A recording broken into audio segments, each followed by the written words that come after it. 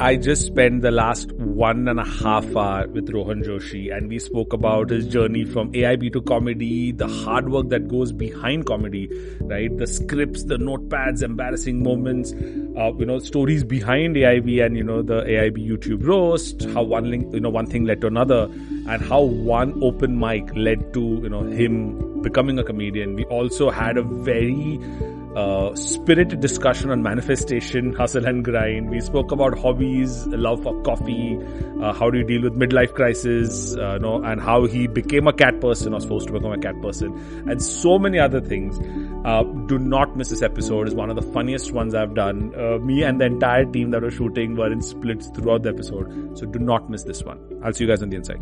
Rohan, the way we met was such a coincidence. Complete coincidence. Unique coincidence in my life.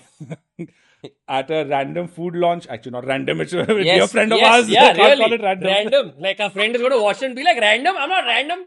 The friend's food launch. Our friend's food launch. Our friend's food launch. And we were sitting there. Which there. is Evo, Shraddha, who's a dear friend. Sorry, I called you random. And yeah. So sorry, I called you random. Shraddha. Yeah, but I want to say I didn't, Shraddha. He called you random. I had nothing to do with this. I was hurt on your behalf. And let's just say we met at this food launch, and then we had what one can only describe as too much beer for a Tuesday night. All right, for two people who have like grey in their beard and have responsibilities, just what can be described as too much beer. And I know this because we were having polite conversation until at one point, okay, and I'm sorry if I'm spilling secrets here, I'll cut it later. At one point across the table, all right, my eyes meet Ashwin's eyes, and he looks at me and he says, well, I'm not making this up. This is the actual thing. And he whispers me, at which point I'm like, I'm going to get along with this guy. So we were the oldest people at that launch. Yes. And yeah. You're swaying. That was some good stuff. And so unfortunately, we've not been able to catch up too many this thing, but the last time we were supposed to catch up, we were supposed to meet, and there was a whole sushi party planned. Yes. And the day before, I was like, hey, COVID has happened. It happened to me. So, are you okay? I'm like, no, I'm not. Yes, it's true. Also, yeah. Yeah. So your journey is very unique. Okay. I think everyone knows your journey from AIB to comedy, and I'm very sure that's, there has a lot of ups and downs, a lot of funny stories. Mm-hmm. Tell me at least two things which are maybe unique in that journey, which some people may not know about. Two things that are unique that some people may not know about. Okay. I think one is one thing that I think a lot of people sort of couldn't understand where we came from, in the sense that whether this is when we did the roast or when we did a video with sort of Alia Bhatt that became really popular. It was one of those things where people are like, are these guys really just having fun for the sake of having fun? Especially I remember when the Alia Bhatt video came out, right? There was so much, it was hilarious to me because people were theorizing on the level of Karan Johar has funded this, to Dharma Films has funded this, to this is Alia's PR team, etc. And the thing that was hilarious to me about that specifically is if I could take people back in time, all right, to that moment, it is literally the four of us sitting on one bed in Tanmai's bedroom, all right, doing one Shiv Sagar order of idlis and trying to bang out this sketch and get it done at that. So I think one thing people don't realize is how much of it was just for exhausted 20-somethings, just high on coffee, working out of one for a long time, just working out of a bedroom, and how much of it was just in the back held together with tape, glue, and prayer, essentially, right? I think a lot of people sometimes on the outside, they don't see it. That was definitely one thing. And I think another thing that was sort of unique that maybe people don't know. What else is unique? Oh yeah, our first office was the classic rite of passage Mumbai Warsaw entertainment business office, right? Because how can you not, if you're in the entertainment business, not start from the Warsaw, Aram Nagar side of things? And I don't know if this is unique or whether people want to know, but it's just, let's just say that we got that office and we were really excited, and then we moved in. And on day 3, we realized that this is the house that has the most cockroaches in Mumbai. All right? Literally, you couldn't look in a corner without a cockroach coming out. And I am deathly afraid of cockroaches. So There was this one time where I had to go to this is a great story for comedy. I had to go to the loo and I walked in and I saw a cockroach and then I just held it. All right. Just And I say this with a mixture of pride and shame that our first office, I've never taken a dump in. Because I was just like, You just cockroach keep- kahan se bhi aa jayega? And I can't be caught like, mid dump. Like if this cockroach comes, I'll be ready to fight. So yeah, I've never taken a dump. And I've done considerable digestive damage to myself holding it over 16-hour work days. But yeah, so what I'm trying to say is Narayan Murthy, be proud. All right, 16-hour work 16 days, hour work no days. potty, no nothing. But I stayed the course, sir. Please be proud of me. I'm very sure a lot of people are proud of that. Many people think when they think of comedy, they think it's somebody just gets on stage and starts talking. It's just, Yeah. completely Yeah. off the cuff. Yeah. I don't think they understand the hard work that goes behind. So how much hard work does go behind stand up? A decent amount of it. A decent amount of hard work goes behind it. Though, in a way, I think one of the joys of working in this medium, and I think any comedian will agree, is it is the highest compliment for people to think that you just get up there and you do it, because that means that whatever you're doing looks effortless. Right?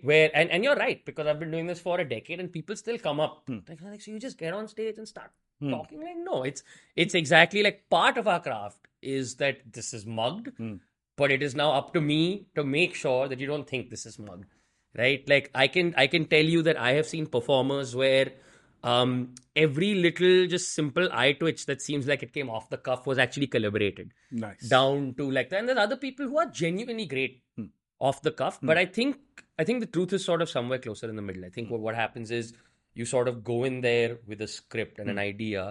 The best comedians I know work really hard on their material before they ever get on stage, right? And this is one of my sort of favorite instructive things to tell is everybody knows one of the biggest comedians from the country is Veer Das, right? And the thing that whenever I'm talking to young comics or when I do just comedy workshops, the thing I try to explain to them is even a guy like him, who's got like a rock star strut, right? When he's on stage and you think that this guy is the coolest. He doesn't have to work at this at all. But I've seen him literally walk into the office at 11 o'clock at night when everybody's left, just so he can stand there with the first draft of his script and a hairbrush in his hand to just sort of get comfortable with it, like just saying it to himself again and again. So there's a ton of work. There's a ton of work in the writing department where you write, you rewrite, you test, it fails. There's a ton of work that happens in the performance department, whether that's, something like a Veer or other comics too, where you just first have to sit there and practice it to yourself until the words don't sound funny in your mouth, to getting to this whole other stage where now you're working on little nuances of performance. Like one of my favorite things to do sometimes is you see somebody's first show of something and then you go back and you see their 30th show of the same thing. And the difference is chalk and cheese, right? You see the evolution, like it's essentially been beaten into shape over successive iterations. That's part of the reason that comedians tour so much before they record, especially is one, you want to sell tickets, make money, etc. All of that. But all of that is an act of perfecting the show until it gets to a point where you're either like, hey, now I can do this in my sleep. Right, where you could wake me up at 3 o'clock in the morning and push me on stage and I'd be able to like do this for 90 minutes without missing a beat. And then you also you want the material to evolve over the course. If your show looks the same as it did like on day one and it does on day 100, somewhere I've failed in putting in the work if it looks the same. It means that I got complacent. There's a lot of work. There's a lot of work in the writing. There's a lot of work in the performing. It's a tough life in terms of, especially if you're a touring comic. That's something that I've gotten older, I've slowed down on. But you see young comics touring and it's tough, right? When you have to do a 5 a.m. flight to Nagpur and then the next day, there's another 6 a.m. flight to Chandigarh. And then from Chandigarh on the third day, or like going all the way down Mangalore, Manipal. Wow. It's long, it's tiring. The hours are weird. It's an emotionally intense job because you can go from like crazy highs on stage to an empty hotel room an hour later, to a good show, to a bad show, to all of that. So it's quite a trip. It's just the only thing I'd like to assure people is that I know it looks like it's all fun and games, but we do also occasionally wake up in the morning and spend time like doing focused activity. The blank page and the blinking cursor, our greatest enemy.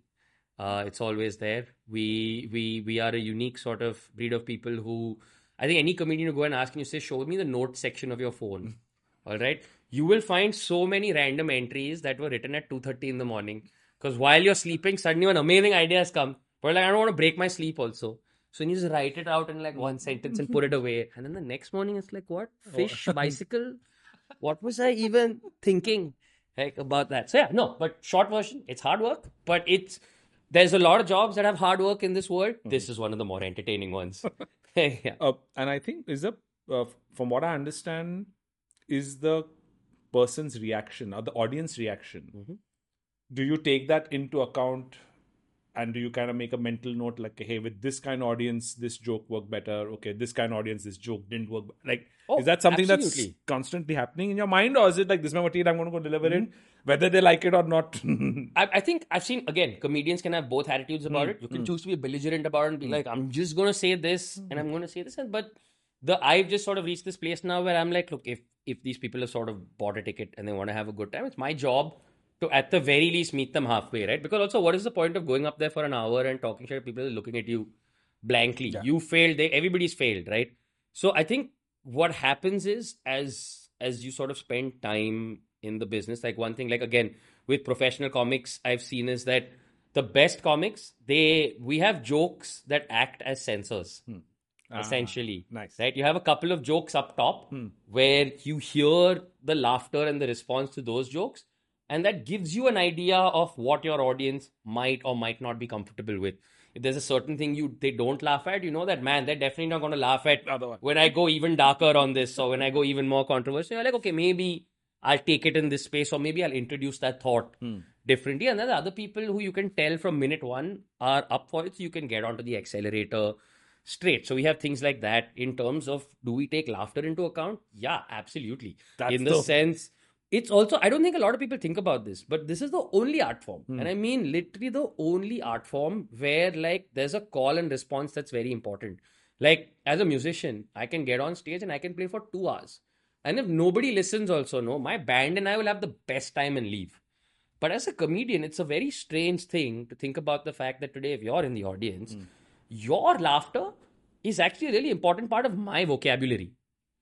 Like when I'm writing something on stage, because it's sometimes there's physically no way to move on to the next thing unless you've laughed. To the point where if you watch again, like great comedy specials, there's points where you can tell that the comic knows that this big joke or this applause break is probably the first time in the set he's going to get 20 seconds to drink water without it becoming like silence or this. So even things like that matter. You have to start planning just, okay, like what's the graph of the show? Okay, here I'm probably going to need a sip of water, or here's where we need to slow it down, or, here's where we need to go bang, bang, bang. Then once we've got them in the palm of our hands, we can now take our times with slightly slower setups. And, if we want to make a larger point, because now they trust me that I'm funny, etc. So yeah, there's a lot of, like in any job, there's an inherent, we have our own version of Excel sheet understanding of things. So yeah, I think that the laughter thing is extremely important. So one thing I always wonder is, does a comedian know his entire set? Like if it's a 1 hour set, like back of his mind, or is it when you go to drink water, the small shit, which is like the next cue? It's usually both. Okay. It's usually both. You ideally know your whole set. Okay. Right? Because you don't want to be in a situation where, because you don't know what venue you're performing at. Will you get to put a cheat sheet, etc.? But also, a lot of times what comics will have, just to be safe, is on stage in front of them sometimes maybe a dead monitor, which just has keywords stuck onto it. So if nothing, you just know the order. So you're just writing like there's 10 words written, so you know what your 10 premises are. Correct. You don't have, unless of course we're doing trial shows or we're trying new material, in which case we advertise them as such. And that's the other beauty of the profession is we literally will sometimes take our notebooks on stage with us. And we'll be like, look, this is a new material night. No, I'm just testing it. And I'm not just talking about us. I've seen like the biggest comedians. Like I've seen Ray Romano do this. Like when I was in New York, he was trying new material. So even he had like a little notebook with him. Oh, wow. Because when you're trying new material, you're literally building it on the spot. I've seen comics try new material, do a joke, and then make a note in their notebook. Like whether this worked or didn't work, or okay, this is done. That's brilliant. Etc. So it's actually like, in a way, trial shows are really fun to watch. Because they're cheap. You get to see the material when it's rough. You get to see the comics have sort of more riffing fun on stage. So yeah, we know our script. But again, the way it works is, you know your script, but you've got to be ready to occasionally deviate for the occasion. Like what happens if somebody has a strange laugh? What happens if somebody loudly drops something in the middle of a show? what happens if somebody's phone rings, or somebody suddenly shouts at somebody else in the audience. Like everything, you just got to be ready to. So it's sort of like have a plan, but Be willing have a to. plan for when the plan fails also. Like in the sense is that sort of And thing. what I've seen is a lot of good comedians, they will use these weird things Yeah. and they will like jump on it, they'll call it out rather 100%. than trying to shush it. 100%. Like somebody has a weird laugh or somebody just like boo. Like, Of course. they know how to handle it. Like just Because that's the difference between I'm just doing my set versus I'm here with you guys. Right? Like this is like, how is this show different from yesterday's show, which is different from this thing, right? It's only the audience that can make it different. If I'm doing my whole set, then the little differences and flavors will only come from the fact that, oh, there was this one strange person in the audience, or that's how it sort of makes it specific to the moment that you're in. And it has the audience leaving the show going, you know what? Yeah, I saw his material, I saw his set, but I saw a version of the show that no one else will get because this little specific interaction could only happen with people in our audience or that over here. So yeah, I think it's both those things. So is it true that the first couple of seats are normally the splash zone where you will kind of, last, like, or is it very comedian specific or is it? No, you have to be, like, some comics will do it, some comics won't. But if you are in the first row or the first two rows, you can't be shocked that if you get picked on, right? Like it's one of those things where it's like if you're at the Pamplona bull run, you can't be surprised if you get like gored by a bull. You did sign up for the bull run. So it's sort of like that, where if you're in a place where my stage lighting can see you also, then there is a chance that we're going to talk. It's entirely possible that we won't. But you can't be shocked that it happens. Like you can't be like, no. don't talk. Yeah, that's... What is one of your most embarrassing moments in stand-up comedy? Oh, wow. There are so many. I knew you were going to say there. But I think actually my most embarrassing moment actually happened very early on in my career. It was like the second or third show I was ever doing. I'd only done like a 2-3 minute open mic, and a person I knew invited me to do 5 minutes at what they called a corporate. What I was told was a corporate show at that time. I didn't realize this. Then I'm told the show is at Blue Frog. So I'm like, oh, hey, Blue Frog, I'm sure it'll be a great show. And then I'm told that, actually it's like the sort of Indian DJ awards. So it's going to be like, man, high profile event. That's crazy. Blue Frog, Indian DJ awards should be amazing. What time is it? And he says 4 p.m. I'm like, 4 p.m. पे कौन सा award show होता है? मतलब Blue Frog पे 4 p.m. मतलब ये कैसे हो सकता है? I'm like, ठीक है, जाते हैं. Then I go in there, and the Blue Frog at the door, only the guard stops me. And he's like, who are you? And I'm like, in full chord. I'm like, I'm performing tonight. Then he looks at me like very strange. And I'm like, why are you looking at me so strange? He's like, are you sure you are performing tonight? And I'm like, yeah, I'm performing tonight. Then I see the board behind him, okay? The actual main act that night is Infected Mushroom, okay? Who's playing at 9 o'clock. Which is why the awards are at 4 o'clock. क्योंकि 8 बजे stage infected mushroom को देना है, ठीक है? इसको बस 4 बजे से 8 बजे मिला है, ठीक है, ये स्टेज.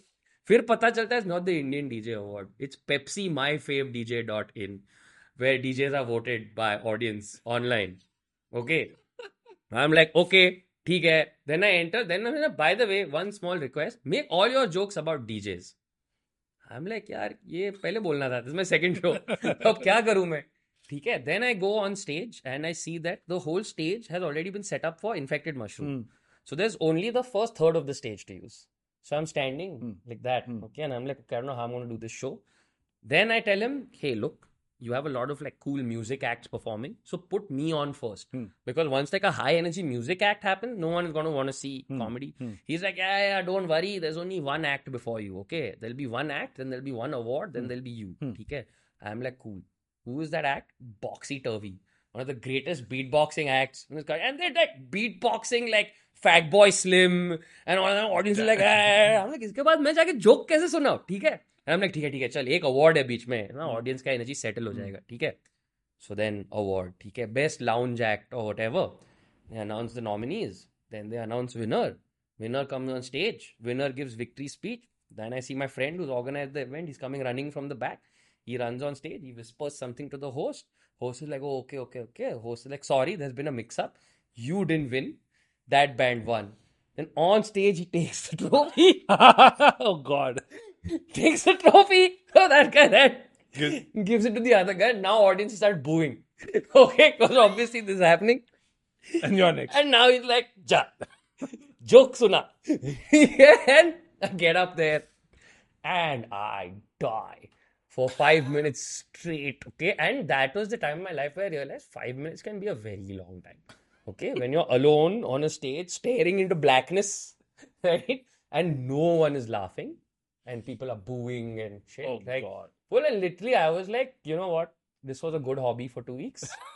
अब हो गया मतलब done हो गया अपना. And I still remember the hollow silence. Okay, like in the sense that if I had to like in my personal dictionary, what is under the word shame?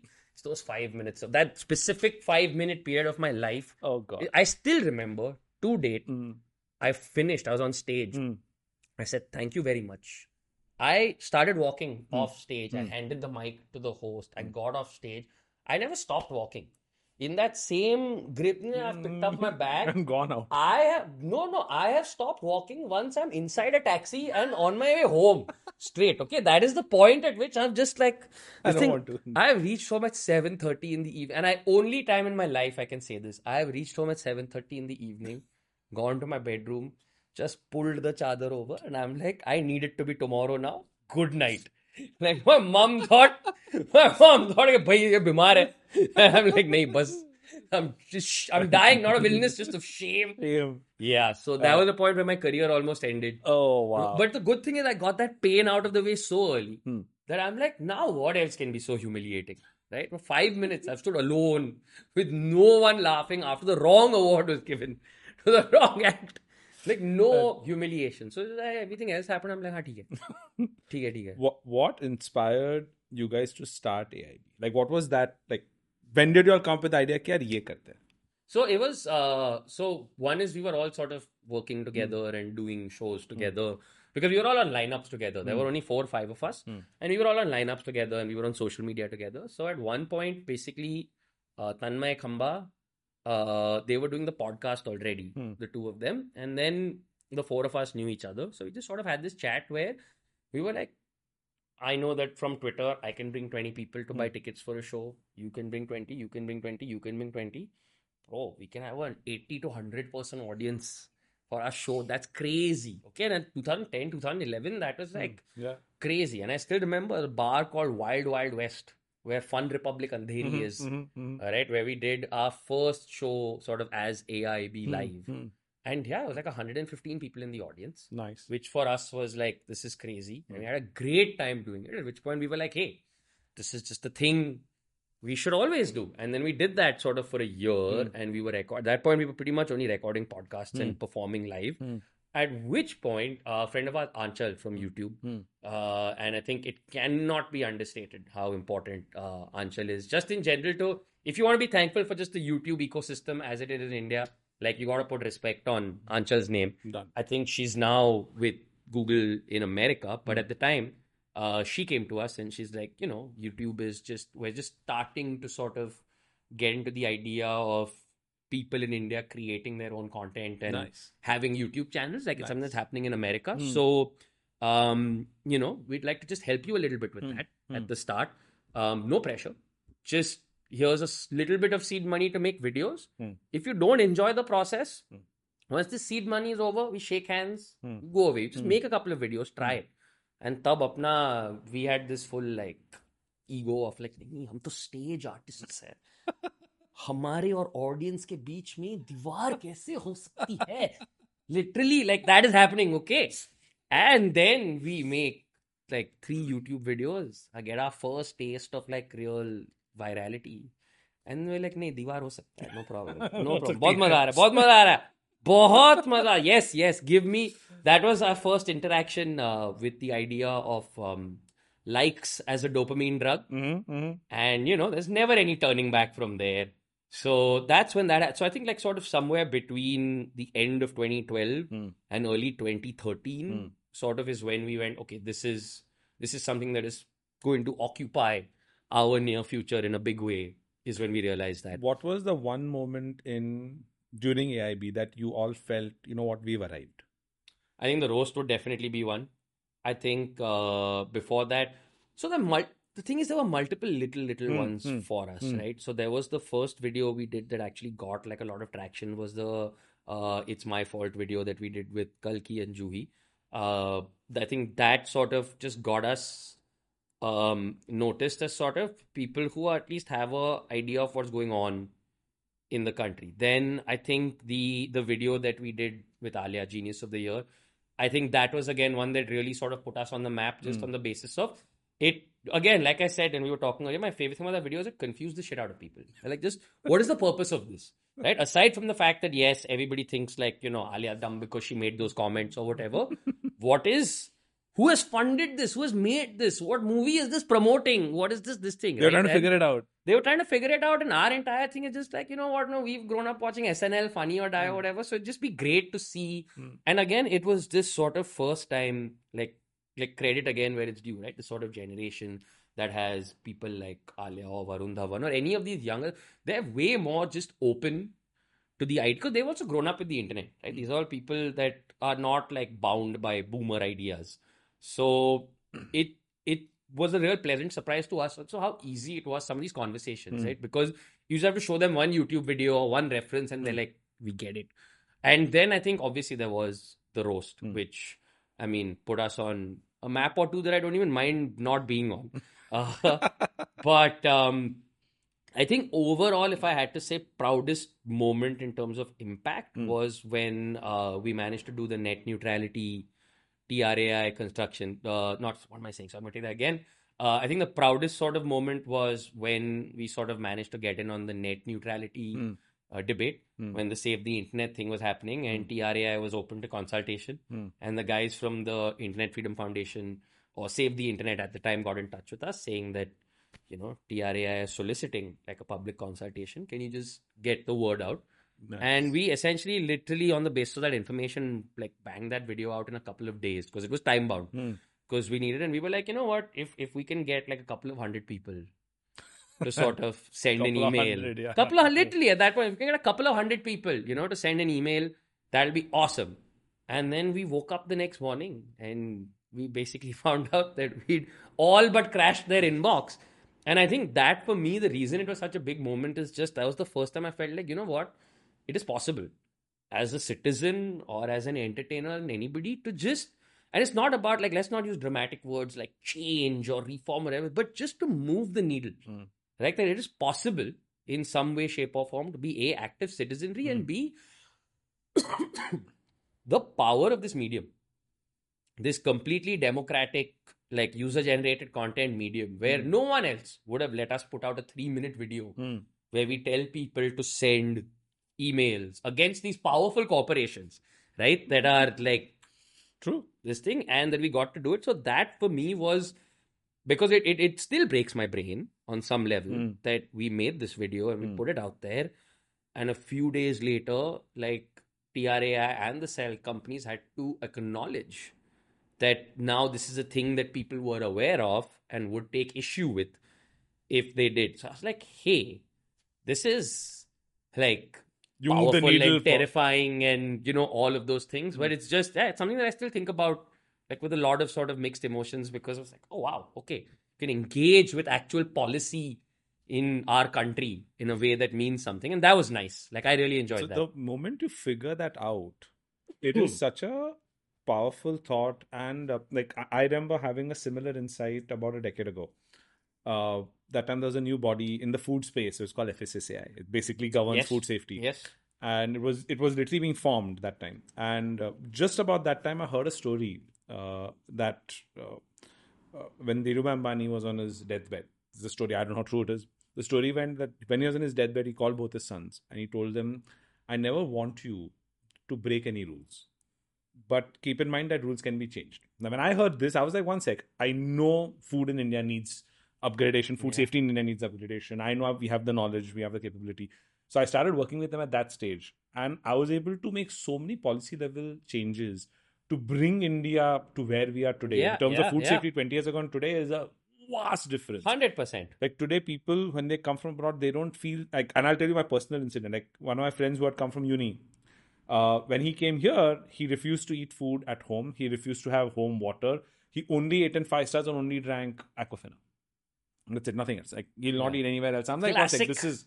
Classic. I'm like, yeah, this is not done. Like, I want to be able to do something about this, right? But the minute I realized that if you take the time to actually engage with government, with policy, you are actually able to do something. Even a single person can do something. Obviously, you can have a lot of people together and and also today, like at the end of the day, let's also acknowledge, like, and I don't want to use responsibility, but today, people like you and me, just by virtue of being, and let's face it, we are 0.1%ers that live. Today, we are on like the 60th floor of a building in Mumbai, right? Like, in the sense, no, like bluntly, we are by accident or by design closer to the nerve centers of power than a lot of people will get to be, right? So if we have a way to engage, then we should, right? Like, it's a great privilege.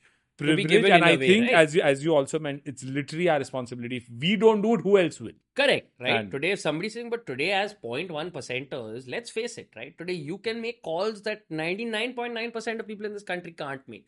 You can get people on the phone that, like, what, 99.9% of people in their lifetime wouldn't be able to imagine getting like a meeting with, right? So I think when you get that, and I mean, that can be like a realization in two ways. It can either be a very sobering realization or it can be a very heady realization, right? And now the question is, which of the two, like, you indulge one path, it's good. You indulge one path, it can be very dangerous.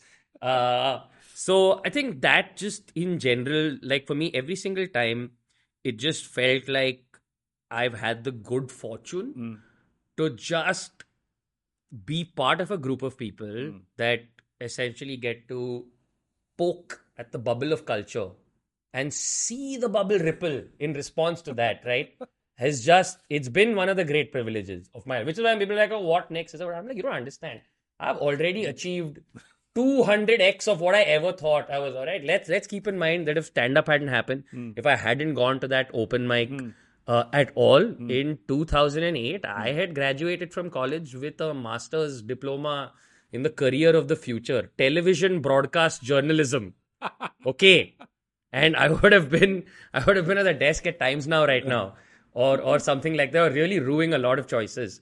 So I'm just always like a combination of grateful and, I mean, sometimes humbled, and then just sometimes just in awe of the fact that everything is always one or two decisions away from going away or coming to you, right? True. Like, and so, which is why I also don't understand when people are like extra this thing about, I'm amazing, or I'm like, yeah, are you though? Right? Like, you're good, but you don't realize you're two decisions away from all this going on. It all going away, and it won't be in your control anymore. So the whole 6 degrees of separation, I've started to realize, and I don't know if it's through degrees of separation or manifestation. If you want to meet somebody, if you want to do something, you're literally a call or two away, an email or two away, a DM or two away. Yeah. So the funniest thing was, I have this thing that I want to meet 3 people and I want to spend time with 3 people in person. Ratan Tata. Fair. Anand Mahindra. Fair. And third one was Elon Musk. Okay. Ratan Tata, I have found a way. Anand Mahindra, I found a way. Elon Musk, I wasn't finding a way. It was just too far away, different country. I mean, so I was being actually interviewed by somebody, and at the end of it, I just mentioned, oh, by the way, I would love to meet so and so. And he's like, oh, I can make it happen. It's like, what? Like, you have like a 4 people company in Vashi. Like, how can you make me meet Elon Musk?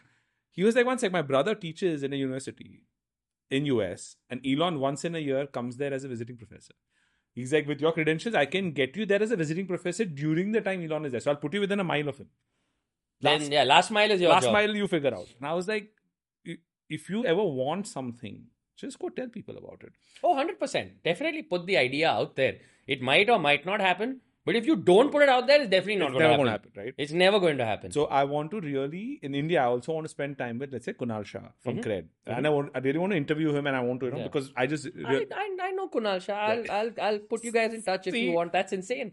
That's my point. This is exactly... So I landed up mentioning this to the MD of Subway in a conversation, because the night before I met Ankur, I was telling him about Ankur. And then I said, Ankur is going to be my 100th episode. And because Ankur has agreed, so I'm bringing it up again, second time Ankur. So I said, but my ideal guest, like somebody I really want, like Ankur, of course, I would want, but I would really want Kunal Shah. He's like, oh, I know Kunal. And he put a message right in front of me, and Kunal replied back saying, hey, email on this. Yeah. But he's not friends with him. I'm assuming you're friends, so please. But 100%. I'll put you in touch. Right? The idea is, you have to just start letting people know what you're working towards. Yeah. That this is in your personal life, in your professional life. and you'll be surprised how people will actually go out of their way to make it come true Fair. because they enjoy the process. They know, like, for Oh, example, yeah. it's not going to be a big stretch for you to introduce me to Kunal. No, not Message at away, all. WhatsApp away, maybe an Yeah, email away. absolutely. But you will still do it because you also know, hey, you know what, for me it is a big deal, for you it was a message, but if you're able to cause this much happiness by doing one little thing, 100%. why not, right? 100%. So Absolutely. I'm a huge, over the last few years, I've become a huge believer in manifestation. What are your thoughts on manifestation? I don't know. It's just I'm not the biggest believer in it in Okay. the sense that it sometimes just feels a little bit like the rich person's version of Manta to me. Like in the sense like that, right? Like rich person's sort of zodiac, etc. Whatever. Like in the sense that I feel like yes, can you definitely like I'm more on the side of like you're definitely more likely to get something if you put the thought out there, not into the universe so much as just into the people that you sort of know Around you, and can that's it. make it happen for you, Yeah. right? Like links in that chain. But I also feel like what happens with that is I think it's the sort of thing that works better for people that already have access to cloud capital resources, etc. And that's the only place where I'm very wary about sort of like recommending things like manifestation, etc. is because it ignores the fact that there's a large bunch of people living with no access to any of those things, and them screaming. It's not putting it out there because see, there's when you have resources, you're putting something out into the universe. When you don't have resources, you could just be screaming into the void. And screaming into Very the well void said. is not going to manifest anything, right? At the end of the day. And then what's going to happen is you're going to create a feedback loop in that person's head going, am I not manifesting hard? Is this a failing on my part? Right? That's an When it's just ignoring the interesting fact that, no, you know what? You genuinely are not in a place where you actually need a bunch of other resources to make this happen. But the problem is that the sort of, and this in general is just my worry with, I feel like if you're somebody with resources, you believe in manifestation, sort of good for you. But I guess where I draw the line is like I get really annoyed when I see a lot of privileged people in our circle talking about it like some sort of one size fits all solution. no, of Like they course. preach it to everyone, right? Like in the sense, this sort of LinkedInification of our culture, where if it's worked for me, It'll work for means it's prescriptive advice I can give with confidence to everyone, True. irrespective of what their circumstances are, right? And that's what worries me. Where it's like, if it worked for you, great. But I see so many people just sort of preach it out there, and then I see other people going like, "Why not just manifest? Is that person's willpower stronger than mine?" And it's like, no, there's other discrepancies and these things that are being ignored and papered over sometimes by words like, manifest or, and it worries me about when people use words like hustle or grind or things like that, right? Because it's just, especially in our country, I just feel like most of the people that do those things, like whether it's hustling or grinding or all of those things, are not thinking about it as a buzzword. They're doing it because the option is do it or die. Right? Like I'm saying today, like who is a bigger hustle culture? Technically, who's doing more grinding than the guy who's essentially a security guard in your building during the day, but is then going and falling asleep at his second job at night because that's what it takes to literally send money. That is, but उसको पता है कि उसको hustle का age नहीं पता, उसको grind set का G नहीं पता, लेकिन he's living it at a level like far above. True. Like where for you've sort of made it like a sort of, like Like a another just mantra, badge of like cool, yeah. right? Like where, I grind, I this thing. Like, yes, but There is so does everyone in a way. Like I think the point whenever I talk about manifestation, anyone talks to me, it's about finally and we started this discussion within like at Equinox saying that you need to have a purpose. And people need to kind of know where you're going. Because when I started Equinox 18 years ago, we were like a single person company. Sure. We were like 1,500, 2,000 people. I did not let anyone know till we were almost 100 that what was where did I want to take Equinox? What did I see it as? So it was a very disjointed effort, right? But the minute I started telling people that, hey, this is what I think we can become and this is what I think the impact we can have, things started changing drastically. Because then the kind of people that gravitated towards it kind of believed in that 100%. idea. And I think maybe the word manifestation somewhere got like, hey, because Robin Sharma has this concept of visualization, right? Like, yeah. Visualize what you want. And I remember I was in this 200 square foot office, like my cabin used to be like 6 feet, 5 feet. I could touch both my hands.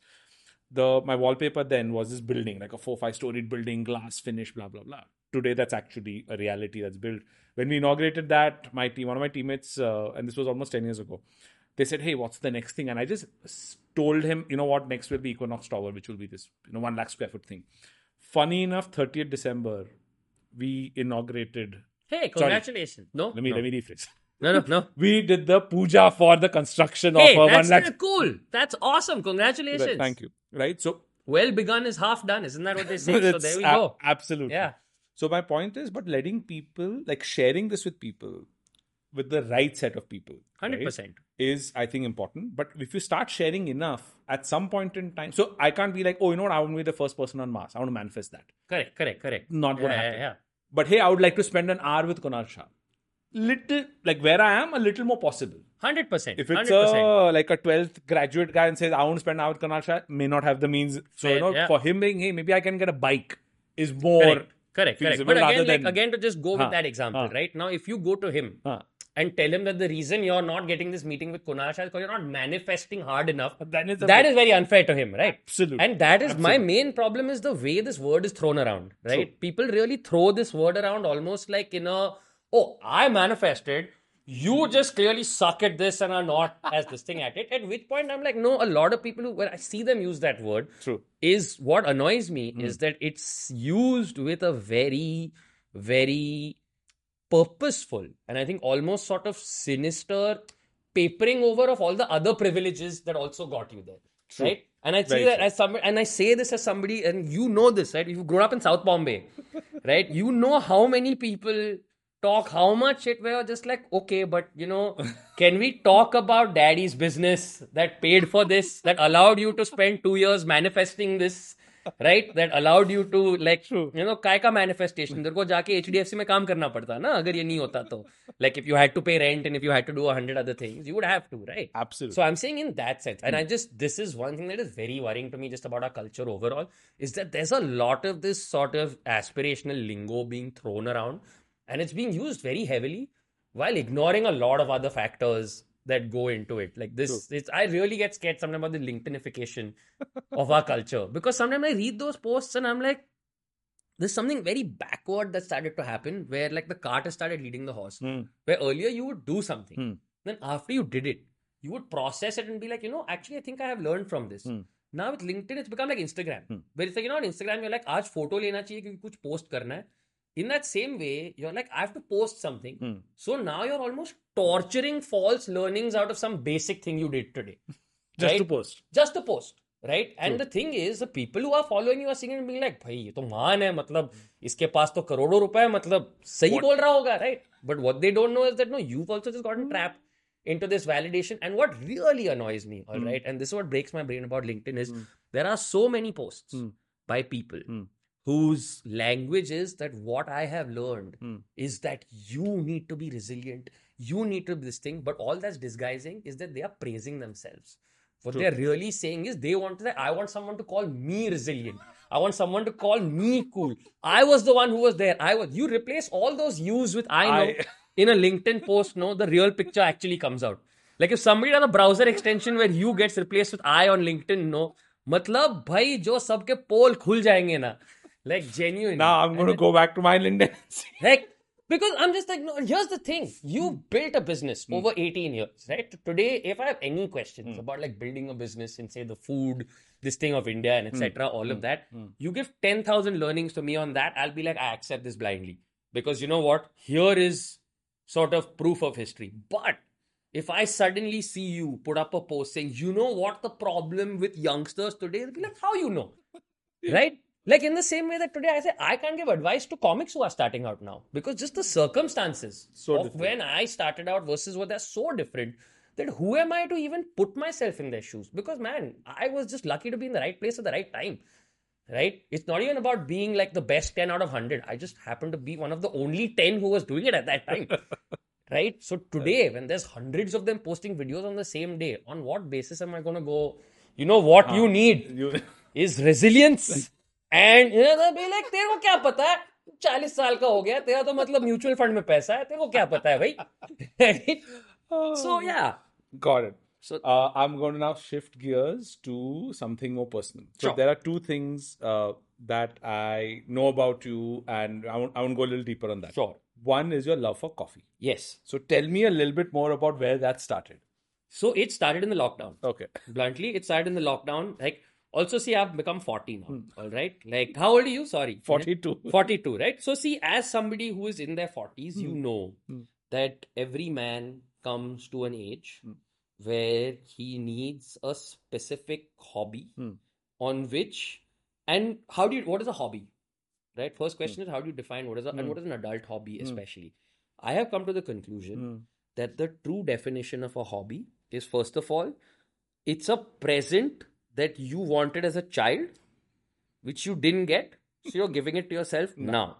The second thing is, and this is very important, I want to look directly to the camera and say, you're wondering, hey, what I'm pursuing it, is it a passion? Is it a hobby? Here's how to tell, is it a hobby? Okay. If you spent lots of money, but only got little better at it, then it's a hobby. Then it's an adult hobby. If you spend no money on it and you got better at it, that's not a hobby, guys. Sorry, that is talent. Okay? But for a hobby, to be a true adult hobby, like for example, I knew coffee was a hobby when I spent 50,000 on a grinder and then the coffee only got 2% better. Yeah, ye hota hai hobby. Like, this is true adult hobby. Like, this coffee tastes of burnt money. Like, that is like That's the secret sauce. That is the secret sauce. Any adult who has also gotten into, like you have everybody at adult friends, they get into once, like golf. Golf is this. Now, you just want an excuse to go buy shiny clubs and then go for a long walk, talking gossip with your friends, and you buy one extra equipment and your shot is still fuck all. Okay? This is a fact. That's how you know it's hobby. That if you become good at it, it's talent. It's not hobby. It's not. So this, and every adult, I feel, comes to this point in their life of midlife crisis where you have to pick one of these irritatingly specific, like I call them dad hobbies. All right, you have to pick them, and I've decided that my two are coffee and tennis. Okay, these are going to be my dad hobbies. Right, and so coffee started in lockdown. Basically, a friend of mine had a mocha pot. I saw him use it, and I was like, "This is incredible." So it started with the smell, right? Like, let's face it, one of the greatest smells in the world is a freshly brewed like pot of coffee. Absolutely. Right? So it started there in the lockdown. You're just like, you need something to just feel a little good. All right. Then I started watching coffee videos on YouTube, and then I just got like a basic small hand grinder, and I got a mocha pot, and I started making it. And then again, I realized that, I can spend money on shiny things and only get slightly better. Because again, let's face it, 90% of the joy of any task is the purchasing part. You know this, I know this, right? 100%. You're never more excited. Our crew knows this, all right? You're never more excited about being a DOP or behind the camera as you are on the day when a new lens is coming. Or right. Those One are the second, days when we ordered these, matlab, that is to the day, right? Where it's like, then you're like, अब तो किसी को बुलाना पड़ेगा record करने के लिए, right? So I've become that person. After I got that equipment, I'm like, अब तो अरे भाई आ जाओ coffee के लिए. I'm like, bro, it's 2 o'clock in the morning. अरे आजा. No problem. So it started there, and then I just realized I enjoyed, and also again, यार 90s kids raised from, तो coffee is what? Nescafe and cold coffee. ठीक है, ये पता है up until this point. Then I'm like, अच्छा, coffee में flavor भी हो सकता है. अच्छा, इसमें अलग taste भी हो सकता है. ठीक है? And then I was like, oh, and then I decided I need to cut out milk from my life. So that's when black coffee really became a thing. Like a thing. And now I'm at the final stage of coffee addiction, which is called manual espresso machine. And yeah, so you come home, I will literally pull a lever and serve you a shot of espresso. Nice. Like in a needlessly finicky, overpriced machine that no human being ever needs to have. So nice. it just sort of started as a lockdown thing, and now it's just become something that me and a few friends sort of bond and get excited over. Like, we'll be sharing coffees with each other, and we'll be like, oh, and I use those words that like I thought as cask aged and use an anabolic fermentation. All the things I used to make fun of wine people for, I now say with coffee. It's so sad. But yeah, and that's where it started. And since then, it's just I really just enjoy. So there's this, again, if you want to use a douchey jargon word, it's called workflow. It's just the entire process of the making of the coffee, from the grinding to the, stirring it, and then, making sure it's flat and damped and the put little in there. button that you press and the temperature controlled kettle to make sure that, like, you're putting the water in an exact 94. So I actually just enjoy, and as somebody who has like big ADD brain, just the little ritual Mm-hmm. of making my cup of coffee is as satisfying as drinking. I enjoy it. It's my 5 minutes in the morning where I really sort of center myself Nice. around that ritual. I've become that guy. I carry my AeroPress with me on the plane. I'm making coffee on the plane. Okay. So like the flight crew will come and they'll be like, sir, would you like coffee? I'd be like, no. No. Hot water only. Only. That's all I need from you. Everything else I'll do. So you actually take out an AeroPress and you Yeah, I take out in the middle of AeroPress, the I'm sitting, I'm grinding. I'm doing everything. Yeah. I've once at security had to explain to a guy that I'm carrying a coffee grinder in my hand. He's like, what for? And then I'm showing him videos on YouTube. Like, see, मैं this ये is the करने वाला baratza. हूँ हाँ, मैं flight में बैठ के And he's like, फ्लाइट पे ये I'm like, देखो सर, मिलता है फ्री में मतलब हाँ, ये कलकत्ता जाना है 3 घंटे की फ्लाइट है सर, टाइम तो बहुत है, तो हो जाएगा. And yeah, so that's my. Are you a coffee person? I am a coffee person, not to this level yet. You but gotta come home for coffee. I will get But there slowly. 100%. I do watch the James Hoffman videos on YouTube. the slow coffee making and sitting by the, so Yeah. those videos are I feel like fantastic. James Hoffman is like the great sort of underspoken about man crush of all dudes over 35. And okay, the next one is cats. Yes, How many cats do you have? I have 2 cats. Two Both cats. were rescued from the road. Are they also pandemic babies? Or? They are not pandemic Okay, they're babies. not They pandemic are like they're like 10 years old now. Okay. So yeah. They're like वो मेरे बच्चे हैं, Huh. literally. So how did you get into cats? Was it just a thing, or you saw a cat and you're like, I'm going to No, take it? literally. So Arya, my first cat, actually, my partner at the time, she just picked her up. We were at a friend's wedding, and it started raining, and we were all sort of standing under one awning, and suddenly on the lawn from under one of the dinner tables, we see this like little wet thing crawl out, and yeah, my partner just sort of picked her up and just like, gotta take her home, and I was like, I don't know if I want to keep cat at home. Like because I was a dog person at that point. I love dogs and cats, but I was a full dog person at that point. And I was like, I don't know if she's like, I can't keep her like at my place because I already have animals. So it'll be crazy. Just for a couple of nights. Keep her. I promise I will find her a home. Said, okay, this cat comes home with me. First day she eats like a cartoon cat, literally. Like she's not seen food for so long. She eats to the point where, like, she literally, you've seen Tom and Jerry? Like sometimes when he swallows that bowling ball, he's just round with a cat face. So she became like that, okay? She was just a head attached to this gigantic distended, because she'd seen food for the first time in weeks and she's going ga, ga, ga, ga. And at one point, I'm like, literally, I'm calling my partner, I'm like, ये फटने वाली है, ठीक है? Like literally, I'm like, ये फटने वाली है. This cat is going to explode in my house. And now for 24 hours, the most important part, I was just following this cat around wondering when is she going to poop? Because I'm like scared of this. I'm like, if this cat doesn't, where and when? Because I'm like, if this cat doesn't go soon, like bad things are going to happen. Okay. And then I remember my friends were over, we were watching football that night. And we're watching. And and I've told them this whole story. Okay. So half investment is in the football game, half investment, all of us is watching this cat. And I swear to God, the loudest cheer of the night was not when the goal was scored, okay? It was when she crawled into the litter box, okay? All of us were literally like, she's gonna survive, oh my God, amazing. And then she went and she pooped and then she came and she climbed and she came here, she slept on my neck, okay? Directly, she slept on my neck and like that she slept every night for 3 days. And then after 3 days, my partner came and said, hey, I think I found someone who might want to foster her.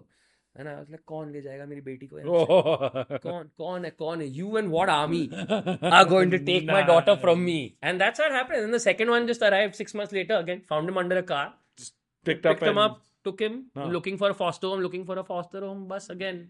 Done. So yeah, I've got these 2 cartoons like for a decade. Love it. But that one incident turned you from a dog person to a cat person. I'm still a both person, but the thing is I live alone. So I can't have a dog because like dogs need constant care. I live alone and I travel. So that's not a thing. So I actually really at some point in my life would like to have both. Like I would love to have 2 dogs, 2 cats. I think that would be amazing. Like, but you can't do that in a flat in Mumbai because there's only so much Allegra in the world. You need a space with big windows, and so maybe if I move to like some Mahabaleshwar, Goa type place then in future, then like happily. Brilliant. But yeah. When you did your first stand-up, right? Were you scared? Like, was it a scary experience the first time you go in front of a crowd? It's scary Or today also. Acha. I'm not even joking. It's scary today also. Yeah? Because the thing is, right, you can think you're a pro, etc., whatever, huh. but it's a new 200 people every single time. It's on the Right? same. There's essentially a half of your act that you cannot factor in until you get on stage. Right? And it could be a million things. It could be from, man, the traffic to get to this venue was bad, so they're going to be pissed off, to, there was some ticketing issue too. But yeah, Rain, whatever, yeah. the first time I was terrified, like absolutely terrified, because it was just that idea of, like in school, I used to do a lot of public speaking, debating, etc. But I think this was the first time in a long time that I was going up in front of an audience and where they would judge my work directly. So I was, yeah, I think I still, like, I'm thinking about it right now, and I can remember that walk to the stage very careful, like very, very properly. Like I still remember the shorts I was wearing. I remember the t-shirt I was wearing. I remember the AC temperature on my skin. Nice. Yeah, absolutely. There was definitely etched in your memory. etched in my memory, because also there was terror followed by, I did the first joke, right? And luckily that first joke worked. So I think the thing that really sealed my fate in this profession was that first joke. Because see, the crowd was there to see Veer, because it was Veer's open mic and he was going to be performing. So there were like 200 people there. Nice. Okay, and I made that joke, and that was the first time I'd heard 200 people laugh, and in those Blue Frog acoustics, the laugh just came towards me like a wave, and I was like, damn, this feels good. Like I said, right? Heady shit. And then, like, yeah, this feels good. And how did at what point did you decide that I want to be a full-time comedian, and how was the family about? The family was chill because I kept my day job. Okay. Until So what was your day job? Sorry, I didn't know. Times Now. I worked with Times you Now. actually worked at Times Now? I thought it was a joke you said. No, Like, no, oh, no, I no. should I have been in actually Times Now. worked with Times Now for a year and a half. I was on their features desk. Okay. I was a auto journalist. I used to cover the auto sector. Nice. I was there when the Nano launched. Like literally, yeah. So one of like the favorite things that I did for them, I went to Tata and I like drove the Nano like, Nice. a couple of weeks before That's very it cool. came out, and it was really fun. But yeah, I worked there for about a year and a half, and I started working sort of on the weekends with Veer at the time. And, he was starting Weird Ass and he was doing all of those things. So at that point, started working with him. And, then sort of Tanmay also did open mics, Ashish did open mics. So we were all sort of working together doing that. Then I started freelance writing because Tanmay also had a freelance writing job on the side. I started writing with him. And eventually, when there was a sort of 6 to 7 month period where all of that paid as much as or just a little above my salary. Nice. That's when I went to my parents and I'm like, hey, I think like the receipts on this are now sort of indicating that this is stable enough, or at least as stable or unstable as like working in television news in terms of pay scales to do this. And then there's always the second way. Like I've always said, if you need to convince an Indian family about something, and this is the most important hack I can teach you. If you have a Desi family, you need to convince them about something. There is only one real way to end all conversation is कुछ भी करके ना, get your name in the paper. ठीक है? Get your name in a newspaper. एक बार वो हो गया ना, basically until when you get to a point where there's one grandparent or aunt or uncle that can show you off to the other branches of the family ना, they'll be like, तो क्या drugs बेच रहा है? बेच गांजा बेच number बस एस्कोबार बनने का, लेकिन ठीक है, सेकंड प्लेस नहीं बनने का, नंबर 1 बनने का, ठीक है, लेकिन तू बेच, तेरे को जो भी पेपर में आएगा, just appear in the papers. I get interviewed once or twice, like literally, like my grandmother, she saw in the paper and she's like, legitimate profession, he is in the paper, it's not the matrimonial page, not the crime page. Success done, finished. Well, IIT or this. Yeah, crime came later. So if somebody wants to get into the profession now, what kind of characteristics should the person have? Thick skin, for one. The ability to come back to a piece of work multiple times and accept its flaws. Hugely important, because a lot of your work will be just getting up on stage with the same thing again and again and again and seeing it go from terrible response to good response. Also, ego in the right place, but the ability to suspend ego in the right place. Because the most important thing that that I think all of us in different ways have been taught in comedy is that sometimes you have to kill your darlings, which is that there may be a joke that you love, but if the audience is just not clicking, you can't have an ego about it. You can't brute force it. You just have to be like, okay, I will put this away for now, and if there's another angle into this, I'll do it. But mostly just a lot of the other thing I'd advise them to have is either some runway or some savings, because it can take a while. Because the problem is all everybody sees is that one person who goes viral immediately, right? But it's exactly like acting or any other performing art. For every one that you see that's gone there, there's like the 100 that are not going to make it. So in fact, I would say that start it from a hobby perspective, where don't quit your day job unless you you've like had shares in your startup that you sold for like millions and you're chilling. Don't quit your day job. Like, do this. The good thing is most open mics are in the evening. There are shows on weekends, etc. So try and sort of do that first. Then when you feel like there's a certain amount of stability, or you feel like, okay, this can be a profession. If you're young, there's companies you can either intern with or take junior positions with, then please go for it. And also please understand that comedy is more than stand-up comedy, especially in 2023, right? You don't only have to think of it in terms of stand-up. Do you want to make reels? Do you want to make memes? Do you want to make sketches? Comedy can mean so many things, right? Like today, there's what a Bhuvan Mam does and what a Veerdas does are two completely opposite things, but both are comedy, right? At the end of the day, both are comedy. Like today, what a Johnny Lever does and what an Ashish Chanchlani does, completely different thing. Both are comedy, right? Both are like online comedy. Both are so again, right? So, what field do you want to get into? Like for example, I know people who make millions making like comedic reels, sketches, etc., whatever, would probably like fall flat on their face on stand-up. And I also know millions of people who are like the most consummate stand-up comedians that I know, but would never be able to do the reeling, this thing, whatever life. So I would say A, try.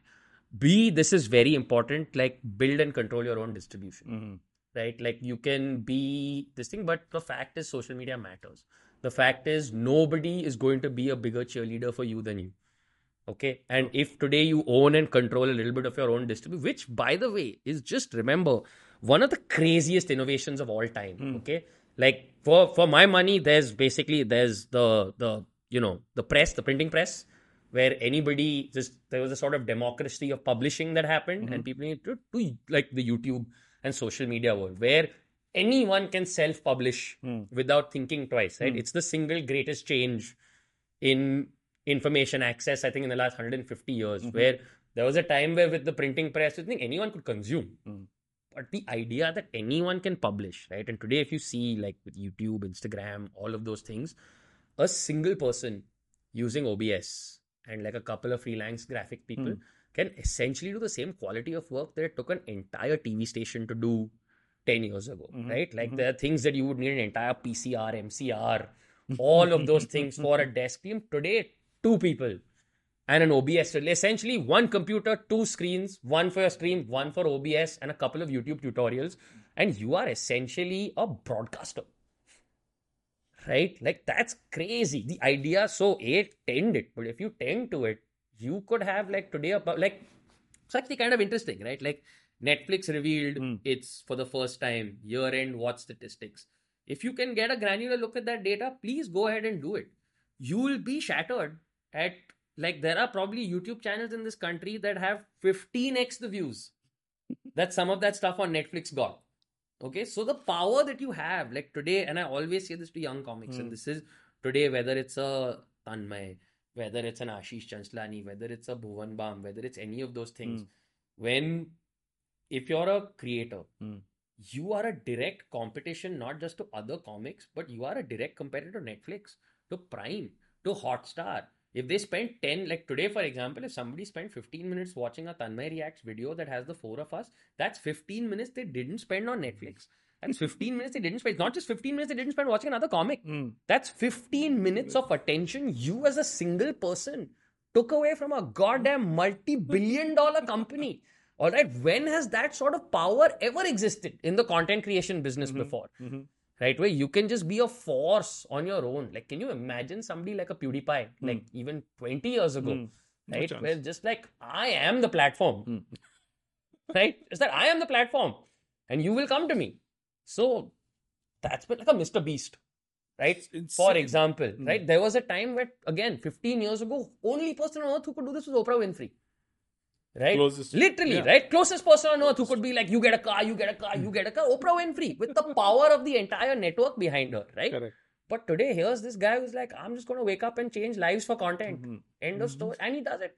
I'll give away 100 PlayStations. I'll do this. I'll do that. I'll pay off somebody's mortgage. I'll do that. And the scale, like the ability to scale as a single person is crazy. So if somebody's starting out, whether it's in comedy or in content, is 100% A, resilience, thick skin, and B, just tend to all your sort of distribution channels, like they're your garden that matters really well. That's the main thing. And so always also diversify. Like don't just spend all your time on YouTube. Like No, go to 100% Instagram. always. Every time a new platform comes, at least try it. You might not find stickiness on it. You might not enjoy it. Like, for example, I didn't enjoy Clubhouse. I was like, Oh, yeah, another thing, but I I was about to realized that this mention. is going to be like a phenomenon. But at least go there and see what's happening. Right? Because I've seen this before, right? Like, I've seen this when we were starting out on YouTube, all right? There were a bunch of comics who were like, no, we are purists. We only want to do stand-up. What is this social media? What is this reel? What is this, etc.? We are purists. Now, 5, 8 years later, they're like, shit, other people have built up hundreds of thousands of followers on these platforms. And we have to start now from behind at zero versus if we'd started earlier. Like, I will 100% say this. Like, my career, if it's on in any way today, it's got nothing to do with talent. It's just versatility in terms of being able to move from platform to platform. All right? Because just in my time, I have seen us go from, and this is just the time I've had a comedy career. All right? First iteration of Twitter, 140 characters, pure text jokes. To 280 character Twitter. To Facebook posts, which were again pure text posts. To YouTube, which was just long form YouTube videos, to Facebook video, to Instagram, which was photo only, to Instagram stories, which became a new storytelling format, to Instagram videos, which became a new storytelling format, to TikTok, to Snapchat, to Reels, which suddenly became about how much content can you squeeze into a minute. All of this has happened in a decade of my career. All right. Whereas 30 years ago, if you got into television, you knew that the technology and this thing going to be that only. True. Right? And the thing is, you just have to be aware of the fact that tomorrow, and this, it keeps me up at night, but also why you have to be on your toes is, tomorrow morning, Mark Zuckerberg can wake up and make one tweak in his algorithm and you're gone. True. Okay? You're gone, literally. Like everything you have today could be gone tomorrow. You can turn it off like a tap. All right? So you best have like Multiple 50 options like ready to deploy at any point in time. Like you can't, it's like 100% generalist over specialist, like in the performing arts these days for sure, or multi-specialty. So if you had not pursued comedy, what do you think you'd be doing now? Please don't say times now. Oh man, that's a tough one. I think I'd like to think that in some way, shape or form, I'd still be in the creative field. Right? Again, like I don't think that's a testament to my talent or anything. It's just that मेरे को और कुछ आता नहीं है. ठीक है, मैं engineering से drop out किया, बचपन से बस लिखते आया हूँ. So I'd like to think that, but again, that could mean anything, right? I could be a copywriter at an ad agency. I could be a creative director at an ad agency, or I could be off like the life of my dreams as a film writer or whatever. But I think it would almost certainly be something in the sort of, even within a corporate structure, it would be on the more sort of creative side of things. Or I think the only other thing I could do is sales, because silver tongue person, like in life, what other choices there, right? Or I could be a lawyer, but that's too much work. Like, it's too much work. So, yeah. So, Rohan, I think you've been on such an amazing journey, and thank you for taking out the time and coming and talking about this. I'll be honest, I've never interviewed a comedian. I've never known a comedian. You're the first comedian I know, and I'm hoping to know a lot more, because I think it is the insights that you get from speaking to somebody who understands how to make another person laugh. And I think in Kunal Shah, I think shared this, like you know what, there are people in my team who are comedians or artists because they understand something about the human condition that other people don't. And that insight can be invaluable in business. And for me personally, one of the main reasons I do podcasts is not distribution, not anything else. I get to learn from people like 100%. you. Like I learn so much from this, which I can apply in my life. Traits, how do you speak? How can you make light of a situation? How when something goes wrong, instead of like, oh my God, this went wrong, I think you've touched upon something important, because it goes both ways. I think in general, everybody should always be meeting people outside their fields. Right? Because it's very easy to get locked into one thing. Because I've seen this in comedy also, right? If it's comedians, just hang out with comedians, things can just become toxic green room banter, etc., whatever. Like, it's as important for me today because today, man, somebody who runs like a food lab, this thing is as like chalk to my cheese, right? But again, it's a perspective on sort of life, regulation. You're literally dealing with, unlike me, you're dealing with something that, man, someone puts the wrong thing in their mouth, they'll die. right? I always say words can't kill, but someone puts the wrong, it's that degree. So you're operating at a level of sort of precision, and like you're dealing with things on a molecular freaking level, right? Which again is just something, to me, the learning from that is that, man, devil in the details, right? Like just testing, detailing, like being calm in the face of all of those things, right? The first time I'm like, holy shit, just perspective I've not had before, And right? so I think one big thing I learned from you is whenever the situation is tough, right? Or like don't shy from tough situations. Two, even if something goes a little wrong, I think it's fine. Three, I think you did mention that, hey, the first joke went well, that's why it happened. My last question actually was going to be, if that didn't go well, what would have happened? Would it, let's say your first joke is the one that just killed, like bombed, like nobody laughed. Would you have still continued? I don't know, because I'll tell you this other the other part of this open mic story is that I was the seventh person going up on that lineup that night. Oh wow, okay. 7 of 10. Okay. 7 of 10. And we only had 2 minutes each on stage. It's 120 seconds. And what you're usually like, arrogant brain, it's like 120, that's nothing. इतने में तो मेरा नाम जाएगा, literally, right? But the first 5 people that went up on that stage, okay, they didn't get any laughs. And I'm not saying that to be unkind, just genuinely, for whatever reason, it didn't work. And when I heard that silence, dude, again, trust me, you have no idea how long 120 seconds is until you are caught with 300 people staring at you. And nobody is responding in the way that you want them to respond, okay? There were times where I was like, surely this person's 2 minutes are up. Can someone just ring the bell and put them genuinely, like, heart is going out of them, not just put them out of their misery. They look uncomfortable as hell up there, right? So that's pure. So I don't know, right? Because I got very lucky that I got that laugh or whatever. But man, because I've had shows after where I've not gotten laughs, where I've this thing. But if that had been my first experience, dude, I don't know, man, because it's like, it's tough. How many of those, that's first 5, 6 guys are still in comedy?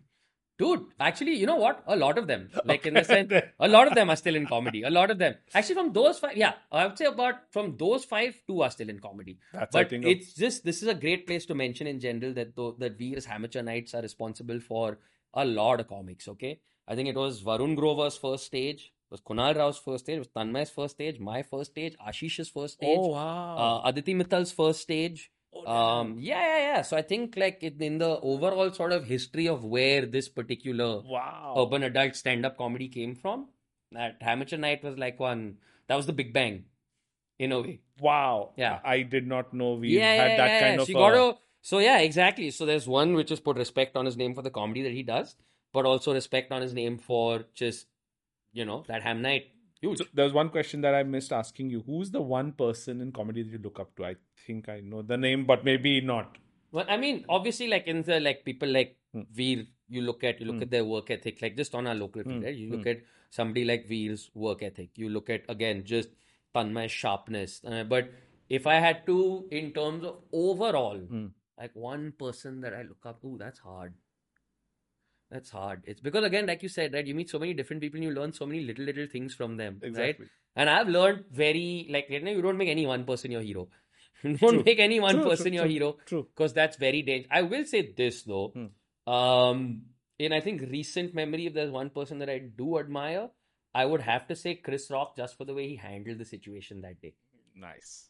Just I say, as a comedian, you can be in a lot of awkward positions. You can be, but I don't think there has historically ever been a more public sort of, essentially, for want of a better word, this is the worst heckle in history, right? If a comedian's ultimate this thing is a heckler, this is the worst heckle in his, I think second was the only heckle, like, yeah, worst heckle in history, actually. Well, I was going to say, yeah, second was, the other one would be like John Wilkes Booth and Abraham Lincoln, but the roles were reversed there. So it doesn't really count. But yeah, worst heckle in history. And I feel like there were a million ways he could have responded to it. But I think he just did it with a certain amount of dignity, fortitude. I think he really like let me put it this way. He was way calmer about it than I would have been if I had been in his position. And I mean that not in terms of whether he'd gone back and hit him or just being able to keep his composure and get through the segment and do that. So I think just in terms of learning as a performer, 100% crazy respect to him. Brilliant. Because for a second when I saw that, I thought it was a part of the Same. For like a a part of second, I the wondered set. what is going on here. I'm like, oh, it's part of the set. I'm like, once Yeah. that slap looked quite real. I mean, it wasn't like Yeah, the hard one. yeah. And I was like, once did he actually slap the guy Yeah. on live? Yeah. Like, wow, that was insane. That was right? crazy, right? And for a performer to sort of do that and then deal with that and then still sort of keep going, mad respect. Man, cool. Anyway, thank you so much for taking out the time, Rohan, and coming over. It was an amazing session. I don't think I've laughed so hard in a long time in podcasts. Hell so, yes. I'm happy to hear that. That's the job. That's That's the the job. That's the That's job. the job. And I've not been to as many stand-up nights as I would like to, but anytime I go next, I'm definitely going to make it to yours first because I really want to see you on stage. I've No, seen no, you on please. TV. And actually, to anybody watching, again, not mine, not anything. If there's a comedy show happening within a couple of kilometers of your house, especially if you live in a big city like Mumbai, Delhi, Bangalore, chances are that there's comedy happening near your home, couple of kilometers away. Whoever's on, all right, I promise you, if it's a decent venue and it's a decent lineup, you'll have a great evening. This country has so many good up and coming. I'm telling you, don't come for my show also. It's okay, don't come. It's okay. All right, I have 100 comics better than me to watch. But just go because I'm telling you, there's a ton of and genuinely just diverse local talent. All right, like we are in a place like we're at the end of the beginning and we're coming to this new phase. We're just going to see crazy diversity of local voices. And I promise you, there's acts you can watch at Habitat like on a Wednesday night or, like that Spades Comedy Club or that comedy club or any of these places on a Wednesday night or a Saturday night that for my money, honestly, blow some of the international acts I've seen like out of the water. Like straight up. So, and it's not even like, oh, go support your locals. See, I'm not saying that. I'm saying go, you'll have a great time. It's not an act of support. Maza aega. I promise you this. So please just go. So the There's a last lot of time I comedy got, happening I in your remember city. this, but the next one I definitely want to see you on stage. I've seen you on Done. TV, but I definitely want to see you on stage, and Done. I will be going for a lot more comedy nights than I would want. Please. Thank you so much. Thank you. My pleasure. And please let's hang outside of podcast situations also. 100%. 100%.